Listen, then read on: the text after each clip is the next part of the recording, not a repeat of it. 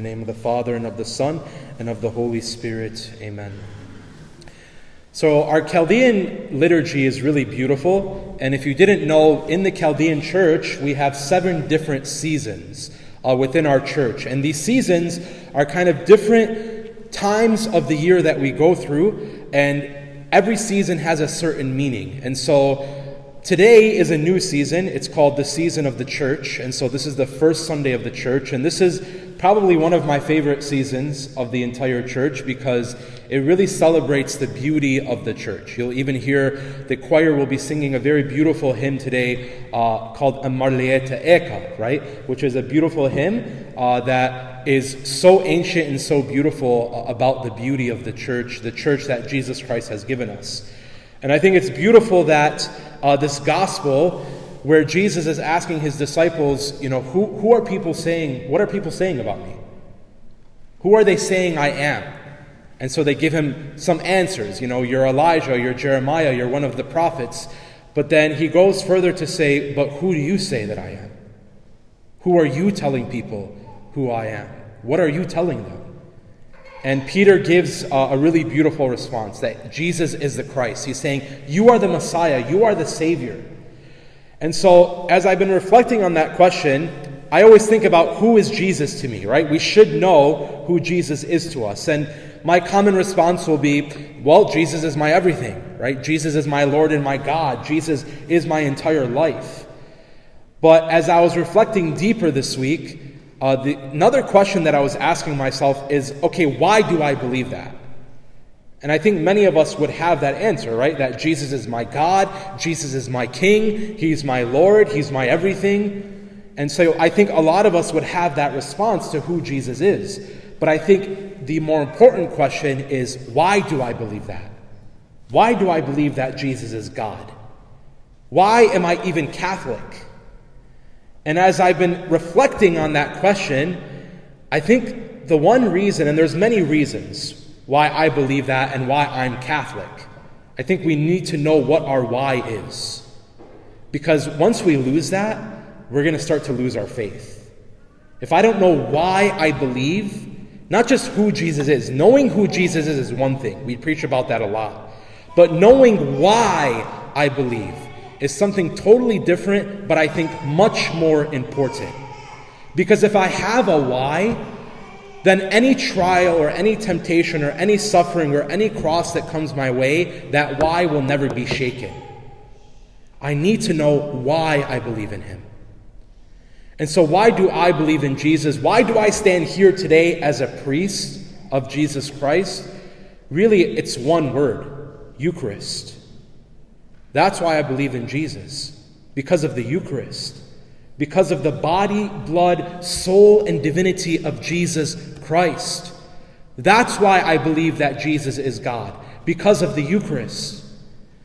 And as I answered that question to myself and to the Lord, I looked at the readings for this Sunday. And if we paid attention to the first reading, it comes from the book of Isaiah, chapter 6. And in this chapter, what we just heard is Isaiah is transferred to the sanctuary of God. And he's standing at the sanctuary of God, and an angel appears to him, and he tells the angel, I'm unclean. I'm unclean. And what does the angel do? The angel takes a burning coal from the altar. Think of the burning coal, especially if you smoke hookah, you know what coals are, right? So he takes a burning coal from the altar, and he places it on his lips, in his mouth. And he says, now you've been made clean. Now this is in the Old Testament. And what this signifies, what this symbolizes, is what's going to happen later in the Bible, where Jesus gives us His body and His blood in our mouths, on our tongues. The burning coal in the Old Testament is the Eucharist. That is Jesus. And it's a symbol to prefigurement of what's to come, of what's to happen through Jesus Christ. And now this coal is not just some dead coal. It's not a coal that hasn't been lit. Isaiah is very clear. This is a burning coal. This is a coal that is alive. And it's taken from the altar. And what happens every time we come to Mass? One of my biggest pet peeves is when people say, yeah, Father, I came to Mass and I took the bread. It's not the bread. This isn't the same bread that you have at home, right? That you dip in your tahin and silan, right? This is not bread. This is the body of Christ. The body of Christ. It is Jesus Christ. And so when I come to Mass, just as Isaiah received this burning coal from the altar, we come to Mass and we receive the living body of Christ. Jesus burning for us. That's what we receive. And I think sometimes we kind of lose that focus or that importance of the Eucharist, of this beautiful gift that God has given us. Some people don't even believe in the Eucharist. And not just anyone, but our Catholics. Some of our own people. But what's so interesting to me, many of us have heard of Satanists, right? And these are people who worship the devil. So they have something called a black mass. And that is their own type of mass that's a complete mockery of our mass. So Satanists, these who worship the devil, what they'll actually do is they'll go into Catholic churches, they will pretend to receive the Eucharist, and instead of receiving, they'll take the Eucharist with them so that in their black mass, they can do something evil to the Eucharist and desecrate the Eucharist. Isn't it interesting that they take the Eucharist with them? They don't take the Quran. They don't take a statue of Buddha. They take the Eucharist. And it's sad that sometimes people who worship the devil have more faith in the Eucharist than we who profess to believe in Jesus, who profess that Jesus is our God, who receive Him in the Eucharist. Satanists have more belief in that than we do. The Eucharist is so powerful. I'll never forget during COVID. COVID was a very special time that was actually given to us by God Himself. God allowed COVID for a reason. Think about it. For 3 months, our churches were closed. Thank God I was a priest. I had Mass every single day. But I heard the struggle of people who couldn't go to Mass. The struggle of people who couldn't receive the Eucharist. Now, what I find so interesting about that is around that same time, there was a study that came out that only 30% of Catholics actually believed in the Eucharist. Isn't it interesting that when that study came out, around that same time, the churches closed down? We talk so much about God being loving and merciful, which is true, which is beautiful, but God is also just. He gives what we deserve. And so I think God allowed COVID for a reason, for us to really recognize and see what we were missing. To see what we actually believed in. And I saw it in a very powerful way. I remember during quarantine, we had Easter, and the week after Easter was Divine Mercy Sunday. And on Divine Mercy Sunday, many of our churches, if you remember, planned these Eucharistic outdoor adoration times. And it was the first time that we were inviting people to come back to the church. We didn't let people inside, but we let people come in their cars into the parking lot, and many of the churches had beautiful, beautiful things set up for the Eucharist to be displayed and for people to come and pray in their cars.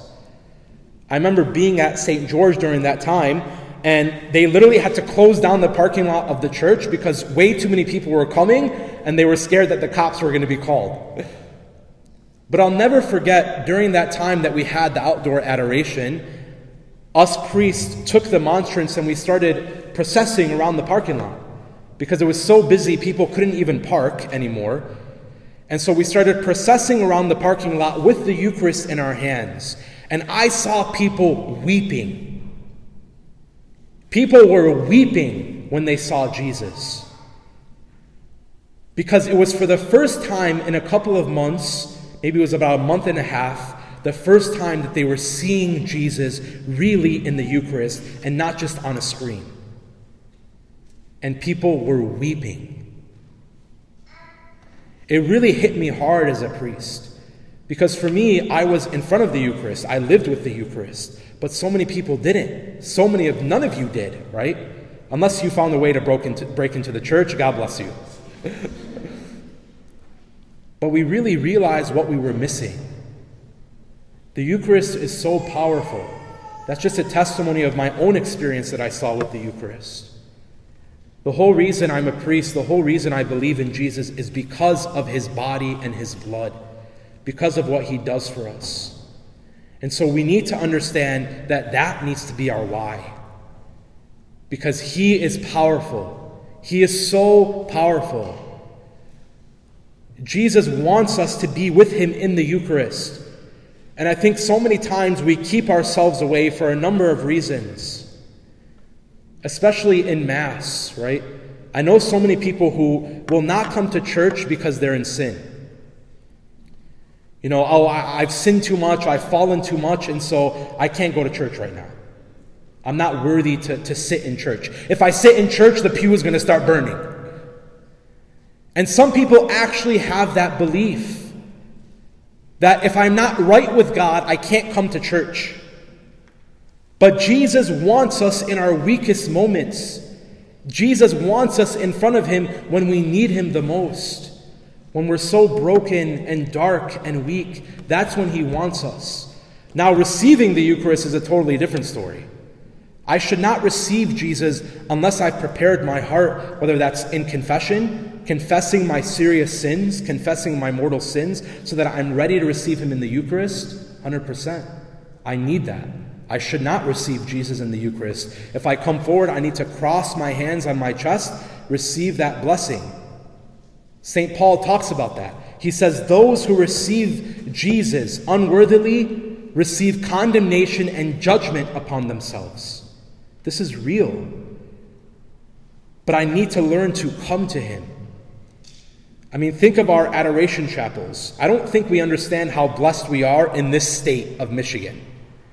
I don't know if you've ever traveled, but if you have, it's very hard to find chapels that have adoration 24/7. But we are so blessed in this state, in our city, and where we live, that there's many adoration chapels that are open 24/7. We have one right here. St. Thomas has one. There's many other beautiful locations. St. Mary's in Orchard Lake has one. The Monastery of the Blessed Sacrament on 13 in Middlebelt has one. So many places where I can go and pray, go and see Jesus, go and sit with him. That's what I need to do. That's the commitment I need to take. There is power in the Eucharist. I want to end with this story that I experienced a couple of years ago. One of my friends was battling cancer. He had brain cancer, and he was really battling through it. He was 29 years old. He actually ended up passing away. And I'll never forget towards the end of his life, and I remember this was probably one of the last times that he was really conscious. I remember going to his house, and his wife was there, his son was there, his parents were there. And I brought the Eucharist for him. His mom asked me to bring the Eucharist for him, so I brought the Eucharist for him in a pyx. But that day, he was completely out of it. The tumor in his brain was just growing, and it was taking over everything. And so slowly and slowly, he was losing his cognitive abilities, and he wasn't able to really be himself. And at times, he wasn't really conscious. And so this particular time when I went to visit him, he was completely out of it, just really passed out on the couch. His mom really wanted him to receive the Eucharist because it was really towards the end of his life, unfortunately. And so instead, because he couldn't receive the Eucharist, he wasn't awake, and he couldn't physically wake up, we just decided to pray instead. So we started praying, and we were praying over him and saying a couple of prayers. And as we were praying, I just had this sense that the Lord wasn't going to let me leave until he received the Eucharist. And so we're praying, and we get towards the end of our prayer, and he woke up. He woke up. He woke up and he saw me there, and he knew why I was there, even though he was still out of it. And I gave him the Eucharist. And immediately as I gave him the Eucharist, he was out again. And that was probably one of the last times he received the Eucharist before he passed away. There is a lot of power in the body of Christ. And that is why we come to Mass. To worship him, to receive him, and to leave with him. And so in this Mass, as we prepare to receive the Eucharist, that's why we're here. This is our why. Let's really be ready to not just receive him, but allow him to remain with us. Amen.